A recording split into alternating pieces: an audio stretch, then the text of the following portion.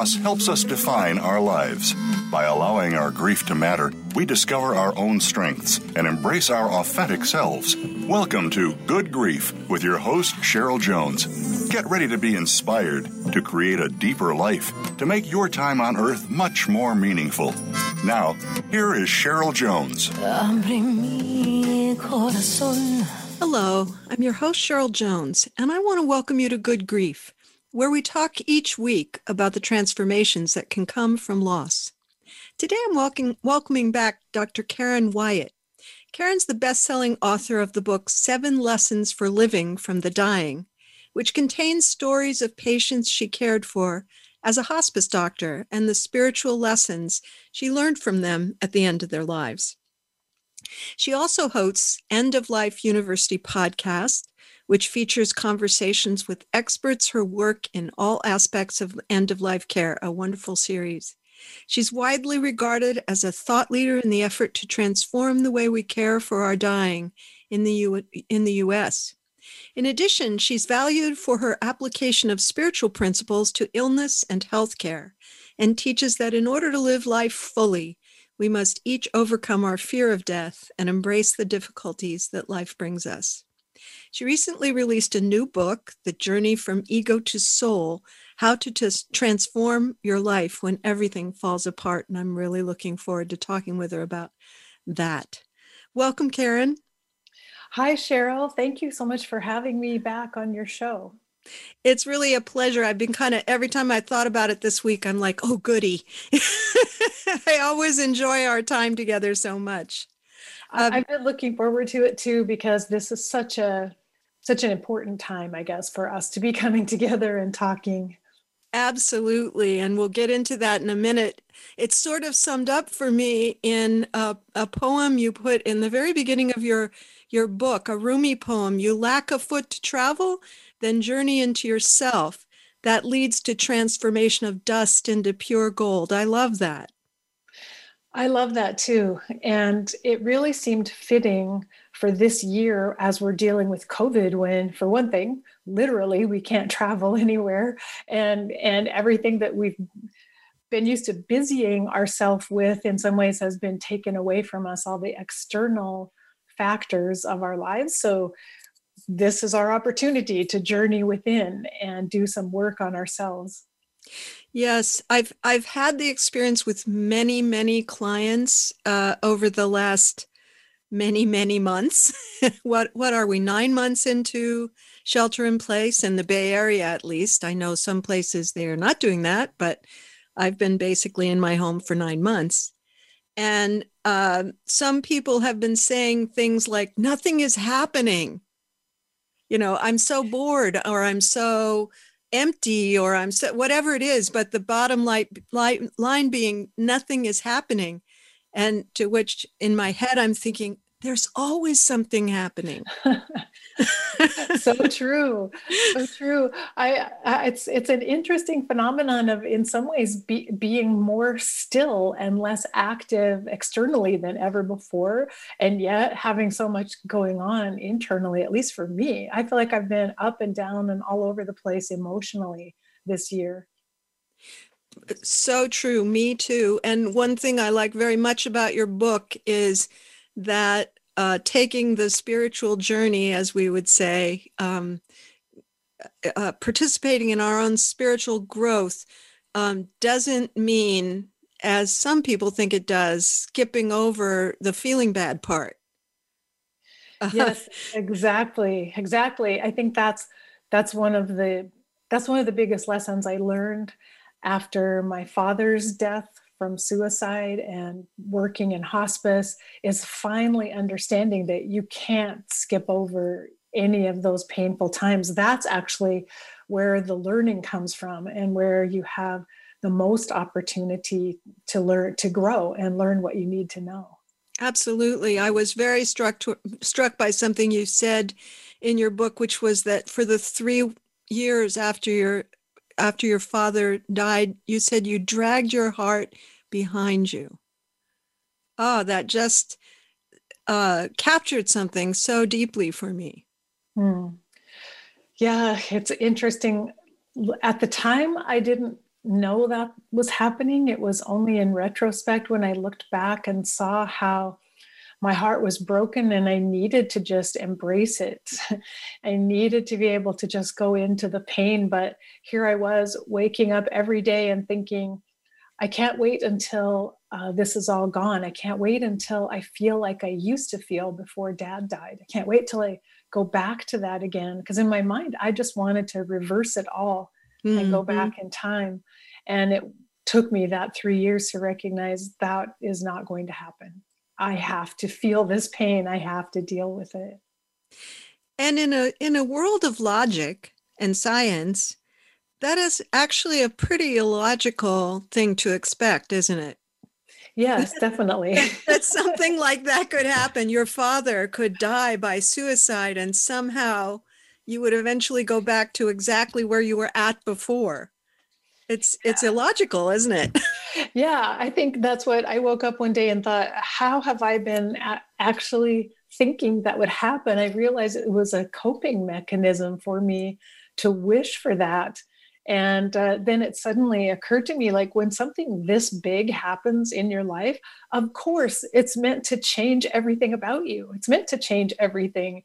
Like, that's the purpose of it. That's the opportunity of it. I have to accept that change. And of course, for you and I both, the lives we live now were constructed by challenging circumstance, by loss. Yes, yes, very much so. And so it obviously every week on this show, I'm talking about and thinking about the transformations. But would you agree with me that if a person kind of refuses to go through it, as you said, that it's much less likely that some new, fresh thing will come out of it? That is how I have perceived it, and what I've witnessed also, and I'm sure you probably have through your work with people who choose not to go through this painful process of grieving, I feel like can get stuck because all their energy is going into somehow denying the grief or keeping it out of their consciousness. And there isn't a lot of space there for something new or for growth. I resonate with that completely. And of course, obviously most people who come to see me specifically choose to go see a grief counselor. So Yes. they have a little head start there, I think, although some people are coming for me to fix it, right? Yes. You talk a lot about the temptation for people who do work like you and I do to think that we can make it all better for people. And, I've let that go. I obviously can't, but I can be with. Yes, that was a big lesson for me to learn in my medical practice, to stop expecting that I could or should fix things. And I realized some of that mindset came from medical training and the expectations, I think, that we were handed to us in a way through our training. This is why we're doing it, so we can help people and make them better. And so it was a big awakening for me to see that I don't really make people better. They may get better. And I do, as you described, I can hold space with them. I can be present with them. I can be a mirror. I can reflect back. I can share stories and tell them what I know, but it's within them to get better, not me. It's not up to me. So as someone who both is kind of a spiritual teacher, we'll get into the specifics of, the way that you look at spiritual transformation in a minute. And also a medical doctor who, bandages wounds. And on a physical level, doctors sometimes can make the body better anyway. But I wondered if you, this quality of being with, do you think there's an impact that has on the quality of healing physically? Are those two things connected in your mind? I really do believe that, because I saw it happen so many times when it was the space between the patient and me, as they shared their story, as I listened deeply to them, as I just honored who they were and the sacredness really of what they were experiencing and what they had been through. I felt the power of it. And I had many patients come back to me and say, something happened when I was talking with you, and I see it differently now, or I feel better now, and I've changed how I'm doing things. And I really do believe that that's such an important part. I think that's what we used to call the art of medicine, that somehow has been left out in so many ways. Now we have all these other tools we can use, technology and drugs and surgery and procedures we can do, that somehow we've lost some of that art of medicine, of just the interaction between two people that takes place. I've run support groups for people with cancer for decades, on and off. And one thing I noticed is that some people asked everybody who is the most expert oncologist, and then they would just go to that person. And sometimes the connection was not good. But when I would say, well, is this working for you? They'd say they're the best. But I noticed that the people who felt connected to their physician, to me, seemed to do much better physically. Kind of tolerated the treatments better, felt calmer. A lot of things are different when you feel well held, is how I think of it. Yeah, I think that's so true. I had a patient come back to me she had been having a lot of emotional difficulties and dealing with some mental health difficulties also, that I worked with her for a couple of years as her doctor. And then she moved away, but she came back and she said, do you know what you gave to me? You saw me as a whole person instead of as someone who was damaged. And she said, other people I went to always just wanted to talk about the damage. That's all they could see in me, what my diagnosis was, what my damage was. And she said, but you were able to see me as whole. And she said, you reminded me that I'm whole. And that is what gave me the hope that I could get better. And so that was powerful for me to get that feedback and see the value of that, of being able to just sit with someone and really see who they are, and listen that deeply, that you do see the wholeness of them.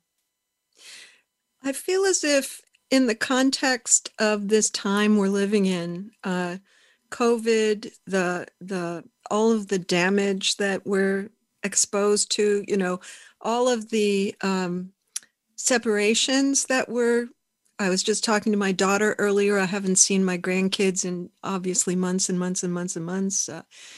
All those separations, the places where we can still feel connected have become so vital. I think that's part of why I was looking forward to this conversation so much. Yes, I've come to think, I've started thinking about this year with COVID as really a challenge for us to learn, how do we share our love when we can't be in the same room together? How do we find ways of transmitting love to one another energetically across space and time when we can't be together? Because that's really what we've had to do, as you said, because of the separation and isolation we're dealing with.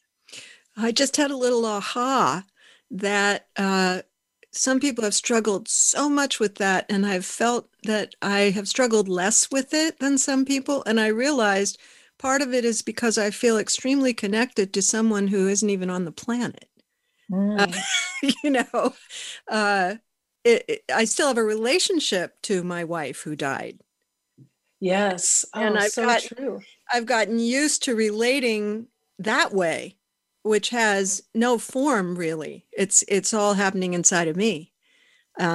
Whether for real or just inside of me, I don't care. But I guess that maybe was practice.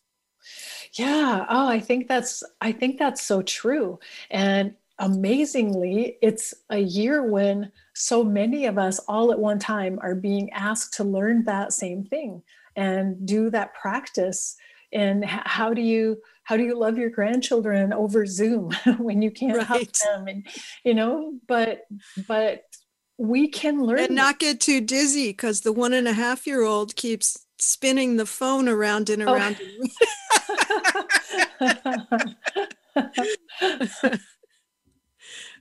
So before we have a few minutes before the break, I would like to introduce people who may have not thought of it this way to the concept that you talk about a lot in the book of galaxy versus garden, because we're talking about the garden part, right? Yes. The daily struggles, the difficult, all of that detail of being on this earth is so loud for many people right now. But could you talk about how you see each of those and how they connect in your mind? Just briefly. Yes. The idea for the galaxy view came to me when I read about Edgar Mitchell, the astronaut, who he was deeply transformed by seeing the Earth from space, looking down on how tiny the Earth is. And he said it transformed everything he viewed in his life to realize, like, Earth is just a tiny speck in the universe. How big a deal could anything I'm going through really be to this vast universe? And suddenly it reminded me, if I were able to take that same perspective, all the little things that I worry about day to day in my life, what if I could go up in that spaceship and get the galaxy view and look down and realize, oh, this is pretty small. It's really small in comparison to everything that's happening in the entire universe. And so that's the small view is the garden view, and the galaxy view is the big picture of life. That just reminded me, do you know the song From a Distance? No.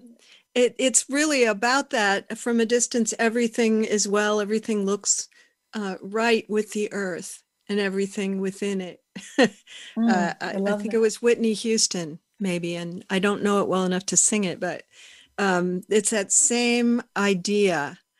And I guess the thing that stands out in your book is the capacity we might have to bring together this broader or more soulful view with our human machinations. I really enjoyed how you talked about putting those two together instead of thinking it's one or the other, which many people do. Either we're lost in the daily grind or we're trying to transcend. And that's been the journey I've been on for quite a long time, is figuring out, how do I bring that galaxy view every day into my life to help me through what I'm going through right now.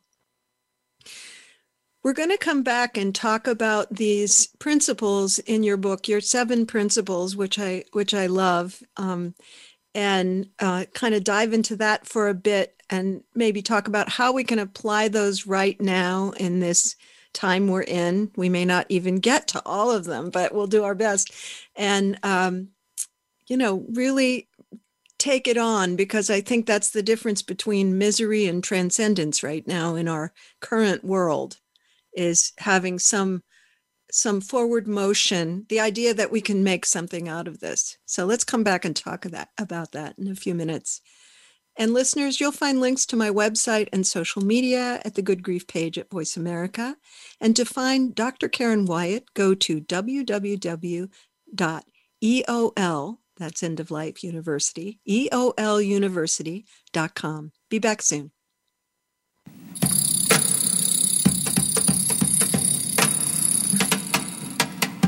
Think you've seen everything there is to see in online television? Let us surprise you. Visit voiceamerica.tv today for sports, health, business, and more on demand 24/7. What sets apart VoiceAmerica.tv from the other video content providers on the internet? Choice and flexibility means that you can host your video content live or on demand on the main VoiceAmerica.tv channels through your own branded media player or your own private TV channel. We support multiple media formats, so all of your video content can be in one place. We offer a number of advertising and video packages. For more information, visit VoiceAmerica.tv. If you think you've seen online TV like this before, let us surprise you. Be sure to like the Voice America Health and Wellness channel on Facebook. You'll find great health tips from the experts. Find out more about your favorite shows and talk back to our team. Search Voice America Health or click the like button under the player today. This is Good Grief host Cheryl Jones. Whether you're in grief, crisis, deep loss, or transition, working with the right therapist can move you forward like nothing else. That's why I'm happy to be sponsoring BetterHelp.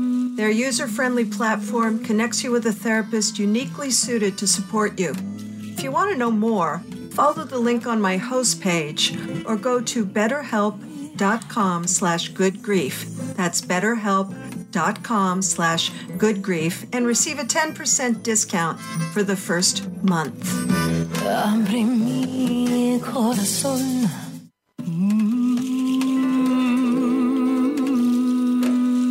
You are listening to Good Grief with Cheryl Jones. To reach Cheryl or her guest today, please call 1-866-472-5792. That's 1-866-472-5792. You may also send an email to CherylJones@weatheringgrief.com. Now, back to Good Grief. Abre mi corazón. Welcome back. I'm your host, Cheryl Jones, and I'm here with Karen Wyatt, whose new book is The Journey from Ego to Soul. And before the break, Karen, I was talking about really wanting to get into these principles that you have for navigating hard times. I mean, I don't want to tempt fate by saying we couldn't be in harder times. But we're in pretty hard times. That's true.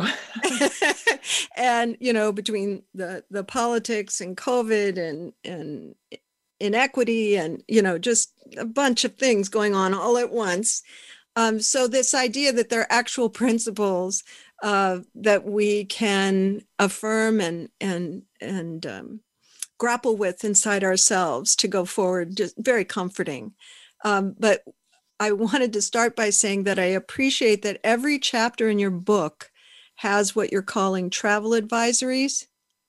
That idea is wonderful, that we have to be careful of certain things in a spiritual journey because we can get tricked, can't we? Yes, definitely. That was something that became really obvious to me in my own growth and my own process of the number of times that I thought I had learned something that I really hadn't learned. And I was pleased with myself because I thought I had reached, especially say forgiveness, I thought I had reached this really high plane of being able to forgive until one day it was revealed to me that I wasn't where I thought I was. And I had a lot more learning to do, and that just reminders that we can definitely fool ourselves into thinking we've mastered something when we really are still at the beginning stages of it. Well, I'm laughing a little over here because that very idea of being pleased with oneself, as if we've elevated above other people. It's a sure sign of trouble, huh? Yes. Yes, definitely. That's a warning sign. Better take a look at that. But these principles, let's talk about them a bit. I'm just going to name them and then we can kind of dive into, because there's a directionality, but then you do reverse them and twist them around, towards the end of the book. And so I was thinking, yeah, they're actually all concentric in the end. Yes. I can see why they're in the order they are to start out with, because the first one's suffering. That's usually what gets people's attention. Terrible suffering. Yes. Love, that's what starts to help us get through it. forgiveness, if there's love, there's going to have to be that eventually, right? Yes. I hope I'm not speaking for you out of turn. No, you got the it. The present moment, once you have those three, it's more likely you can just be in the moment, maybe. Mm-hmm. Purpose, look at the two of us, like our own journeys led to what we do, which fulfills what our purpose is as people. And I want to talk about that one a little more, that it's not what you do, it's how you do it. I liked that a lot. And then surrender to what's true, I guess, and impermanence, it's all going to end. How do we not get hopeless within that? I know you have a lot more to say about that, but that's sort of my little sum up. Yeah, that was great. You got it. You got the gist of all of those 7 lessons, I call them. But it always, as you said, it always starts with suffering, usually, because something does have to fall apart or start not working well in our lives, I think, before we're motivated to really do this inward journey and look at ourselves and try to understand ourselves better and figure out what do I need to change or how do I need to grow. So I think suffering for us is the beginning of that growth. But unfortunately, we live in a society that will do anything to avoid suffering. Those are the messages I think we receive all the time in advertising and marketing, that you shouldn't ever have to suffer. You shouldn't have to feel pain. You should be able to have everything you want. And so we were always having to battle those external messages that tell us not to suffer, when really being willing, as we said before, being willing to go into the difficulty and the suffering and the grief is the path toward growth.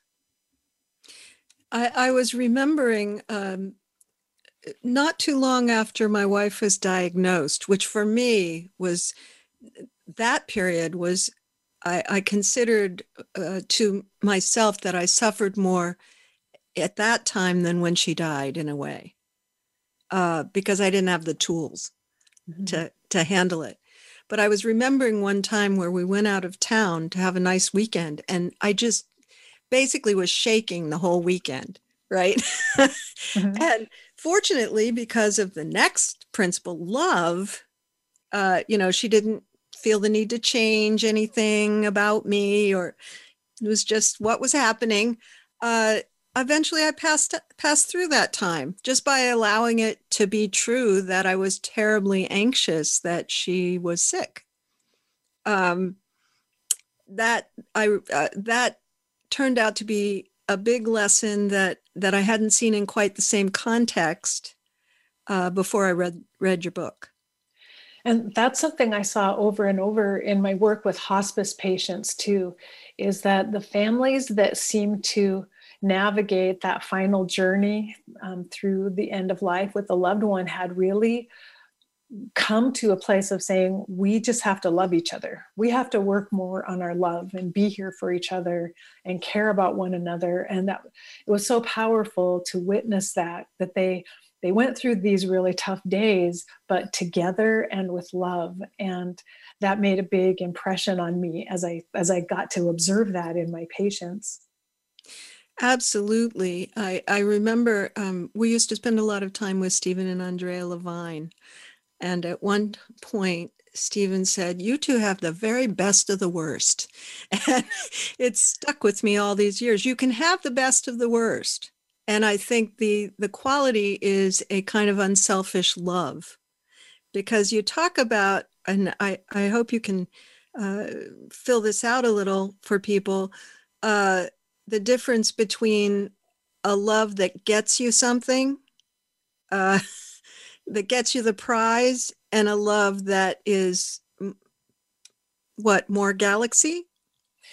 Yes, because I think, we all go through these stages of development as we come up from infancy to adulthood. And so we go through these very selfish stages in our childhood. Some people may get stuck there too at earlier stages and not grow very much. But there's a time in all of our lives when the idea behind love is that loving someone gets us something. There's an exchange that takes place, or we view love primarily in those terms of what will it get me? What will you give back to me? And how much do you love me? And on this, and how even is it? Yes. and so a lot of us don't ever even move beyond that stage, I think. But on this spiritual journey, I guess you could call it this galaxy view of love, more soul-based view of love, is that love it's really this divine energy that's all around us, that is, we are given it with the opportunity to give it away to other people, expecting nothing in return. And when we can be in that place where we're able to just give love for the sake of loving alone, not because we want something back, that's when we actually enter into this almost circular loop, I think, where we get filled with more and more love, and the more we give away to other people. And we no longer have to measure it and weigh it out like, did you give me enough back? Did I get enough? It's just we can feel it flowing through us and feel like there will always be more love for me to give if I can just remember to keep giving it away freely and not really have expectations for what I will receive in return. I agree with you, and there's just a caution in there for me about people who always pick. I'll just admit, I think I was one of these people early in my life. Always pick to freely give their love to people who take. Mm-hmm. So there's a kind of a relationship travel advisory in my mind that sometimes people can do a fake version of that, where it's really about not thinking they're worth much, or not, the receiving part doesn't get opened up. Yes. Have you noticed that as well? Yes, and that's something, some of the stories in this book come from work I did in a shelter for women who'd been victims of domestic violence. And so many of those women, they had so little self-esteem, they didn't have good boundaries and didn't know how to choose a partner or choose people in their lives that they could have a healthy relationship with. They didn't even know what that was. Right. So you're exactly right. That's one of the caveats, is that we have to be sure that we love ourselves enough first to be good carriers for love, I guess I could say, good vessels to transport love, but we have to have love for ourselves. And that provides us with the boundaries, and I think the discernment too, to know when is this a good person to be in my life, or is this someone toxic to me that out of self-love I need to stay away from. I'm sure you've heard this quote: keep people at the exact distance from you at which you can love them. I like that. Some people in this current climate, I have to keep really far away from me in my mind, and then I can love them in a more galaxy kind of way, but I couldn't sit in a room with them. Yes. If that makes sense. Oh, it's so true. And this year in particular, that's so very true. So very true. So we're kind of moving from love to forgiveness, in the sense that I'm thinking of the woman who had been married for 35 years, and her husband attacked her in some way physically. She was at the shelter, and she said she was going to forgive him. And everyone was very upset by that.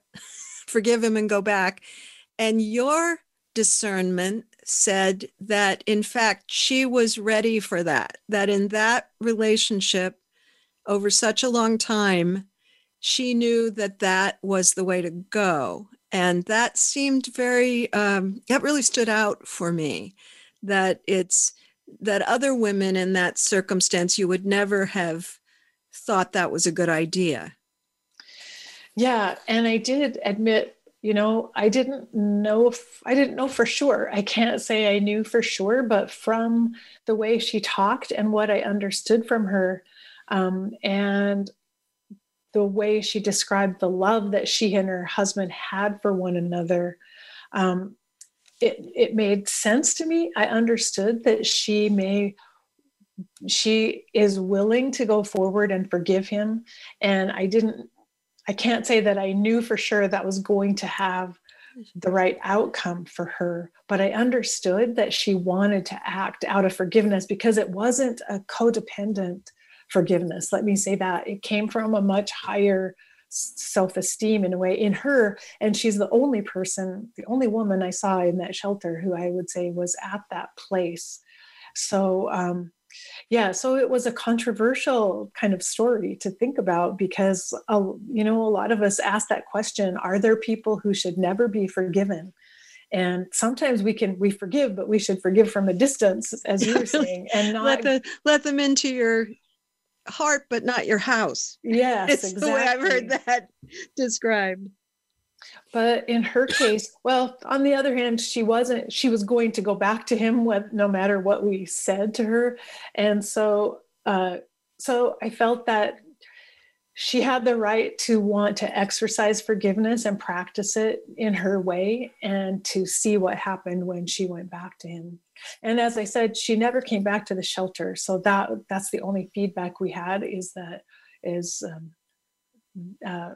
hopefully all was well for her. When I've had to work on forgiveness of, big things, most people in a life, I'm 67, of course I've had big things. It's taken a long time, and it was very internal for me. I wasn't going to live with those people. Right. Yes. So that's I send good wishes to her wherever she is. Right. And I guess I hope that it also came along with boundaries. I've had clients who said at some point in their relationship, there was something like that. And they said, that can never happen. That's unacceptable in this relationship. And you only get one try on that, Yes. Next time I'm gone, kind of thing. Yes. And, so that boundary with it too. So it might be a bit of a leap from forgiveness to the next principle, but maybe not either, the present moment, because in a way, she was saying that one moment we had 3 days ago or whenever it was, is not now. In this present moment, I choose him. Yes. And I felt too that once we practice forgiveness, especially for things that happened in our past that we've been holding on to for a long time, we free up more energy for the present moment. Oh, I love that. Let's come back and talk about that after our second break, freeing up more energy for the present moment. And listeners, you can find links to my website and social media at the Good Grief page at Voice America. My website being www.weatheringgrief.com. You can go there directly too. And to find Dr. Karen Wyatt, go to www.eoluniversity.com. Back soon.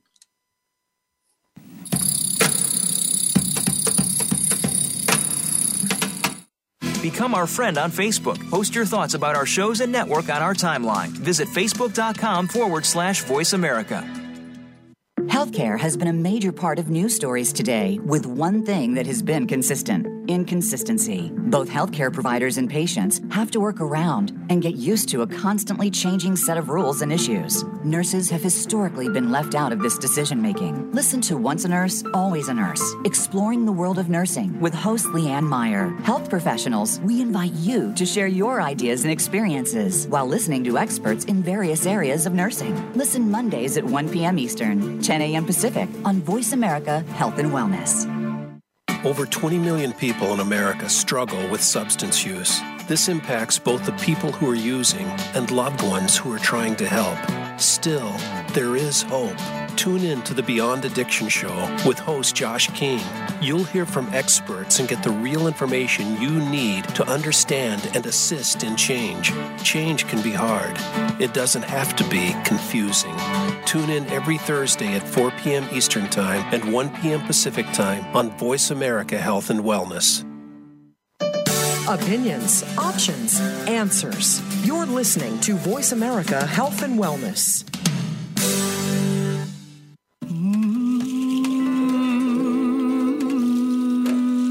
You are listening to Good Grief with Cheryl Jones. To reach Cheryl or her guest today, please call 1-866-472-5792. That's 1-866-472-5792. You may also send an email to CherylJones@weatheringgrief.com. Now, back to Good Grief. Abre mi corazón. I'm your host, Cheryl Jones, and I've been talking with Karen Wyatt about her new book and the principles for spiritual growth that she talks about in it. We ended the last segment with forgiveness, which, of course, we could spend an entire hour talking about, but people can go read the book. And we had kind of naturally moved forward to when you can allow for suffering, when you learn to love unselfishly, and when you have some practice with forgiveness, it kind of leads to being able to be more present. Yes. And I think that more than anything, if we haven't been able to forgive things that happened in the past, if we've stored up a lot of grievances and bitterness within us, that can really tie up a certain amount of our energy because we're constantly keeping those old memories alive and even reviewing them from time to time. Mm. So it takes up our bandwidth and our energy to keep alive those old resentments. And forgiveness it's such a relief, and it really unweights us when we release all of that, all those things that we've been holding on to, and are able to let go of them. We feel lighter and we have more energy, and it brings us right here, right now, to this present moment, and helps us just focus on what's happening around us now. I so agree with that. And I'm also aware that sometimes in my experience, just as we're talking about how suffering invites us to grow, we may as well make use of it. That having a memory about the past is a certain kind of suffering. I find myself often encouraging people not to see that really as something about the past, but as something that hasn't been healed inside of themselves. That it means something, because the thing is over, right? Yes. It happened long ago. It's done. But there's still something unfinished inside the person that you can go forward with once you're not caught up in it's about that other person who did this bad thing. Does that make sense to you? Yeah, it does. And that because in some ways it's not that our wounds just disappear, we still bear the evidence of the ways in which we've been wounded. They just become part of us. And as you said, travel with us now, but in a much less, I guess, a less damaging and exhausting way in a sense, because there's not a lot of negative emotion coming from those. It just becomes part of us, I guess. I'm thinking about, in terms of this present moment, part of your 7 lessons, how often people, referring back to the people I've worked with cancer, who when I first started doing it, most of the people I was working with were going to die of it. It's not quite the same now, but the people who believed they would die and had somehow come to terms with that, everything got really vivid. If they saw particularly beautiful flower or something. And that's a part of this present moment thing as well, yes? Yes, definitely. When you are in the present moment and you can start to notice all the little things around you. And I think that's been a real powerful thing about this past year as well, is that we don't have a lot of other things going on when we're home and we're less busy.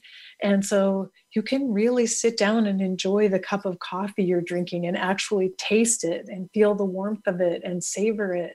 And that's being in the present moment when you have the time and the focus to notice what you're doing.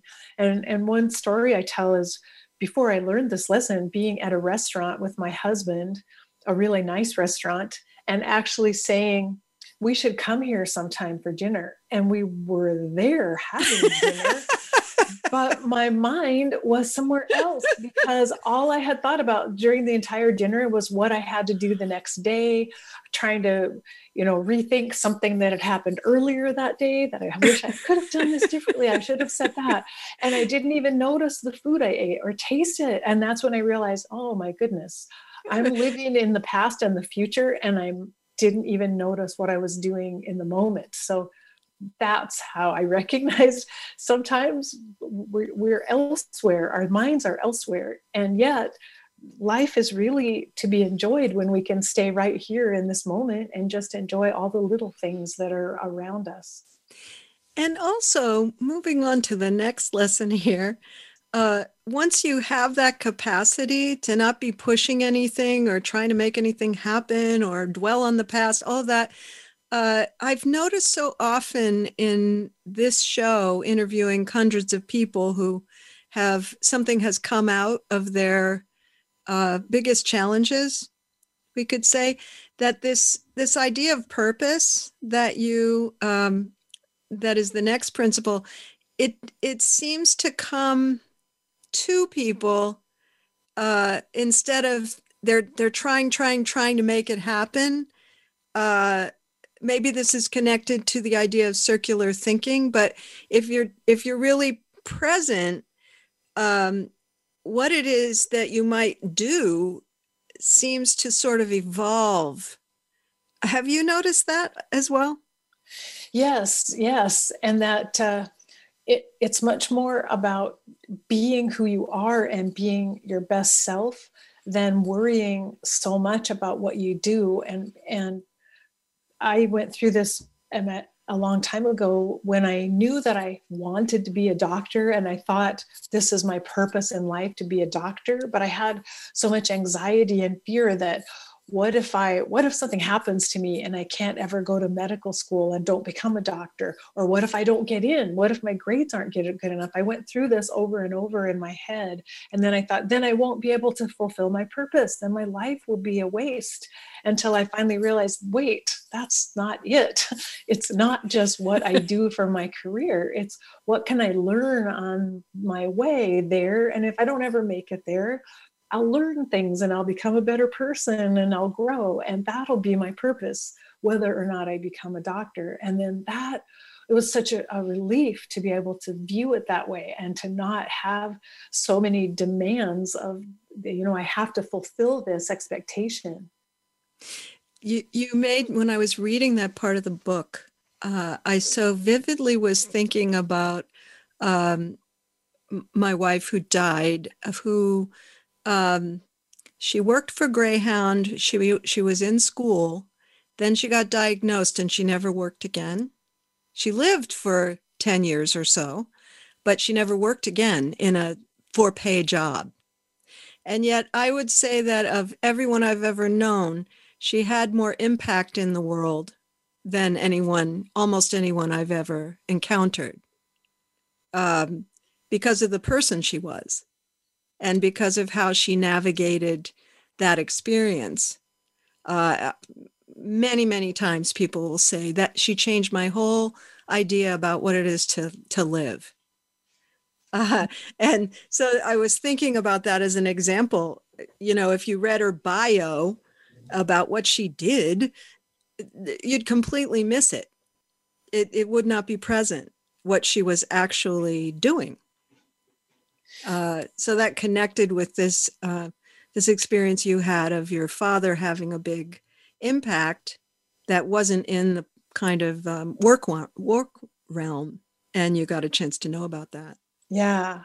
Oh, that's so beautiful. Thanks for sharing that story, because that's exactly the point of it, is that, and yet, I mean, our society tells us over and over again, it's all about your resume. What have you accomplished? What have you done? What can you hold up to show people that you have a purpose and you've done something good in life? And yet that's really not what it's about. And in fact, we might enjoy the work we're doing even more if we didn't have that kind of expectation for it. And at least I'm at that place now where now I just work because I enjoy the work.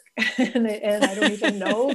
I mean, I don't even have nothing's going to get added to my resume here. I'm just doing what I love, but that feels just right. That really, at some point the FCC changed their rules about how you counted listeners. I can't explain it, but suddenly my numbers went down, and at first I was like, "Oh, should I stop doing this?" And it wasn't still low numbers or anything, and then I was like, "It hasn't changed anything for you." Yeah. You still love doing this. It's still very satisfying. It's affecting a few people. These conversations are wonderful. So that's my funny example of getting caught up for a minute. Yeah, that's great. So then the next one kind of strikes me funny at the moment, surrender, because that was a moment of surrendering to something, right? My garden view got activated. Could you talk a minute about, we have about 4 minutes left altogether. Okay. And we have surrender and impermanence left. Okay. Here's the thing. We're in this time. And of course, everyone is not sitting at home. I really want to, acknowledge that. But those of us that are, what a great time to grow, right? Oh, exactly. We have this space. So I hope people will go, buy your book and give it a try, because I think it would be so helpful. But can you say just a little bit about surrender and impermanence? Yeah, surrender was one of the most powerful lessons from my hospice patients, who finally came to the point of realizing this is happening. I can't change it. The idea of resisting it and fighting it is getting me nowhere. So I'm going to let it be, and I'm going to live my life just as it is right now, however much life I have in this moment. And I liken it to a surfer kind of riding the waves. You can't stand on your surfboard and ride the waves if you're trying to control the waves or trying to fight the waves and make them go a different direction. You can only balance on your board and go with whatever the wave gives you, you have to go with. And I think of that image all the time when I'm, if I find myself resisting or trying to control things too much, to remember, just ride the waves and let the waves take you where they're going to take you. And in this time, one thing I've noticed is, we're adaptive, humans are adaptive, but we adapt to a consistent, something changes and we adapt to that. But in this period of time, the way that I've felt is that there's no adaptation because it's changing constantly. So that surfboard image works for me as well.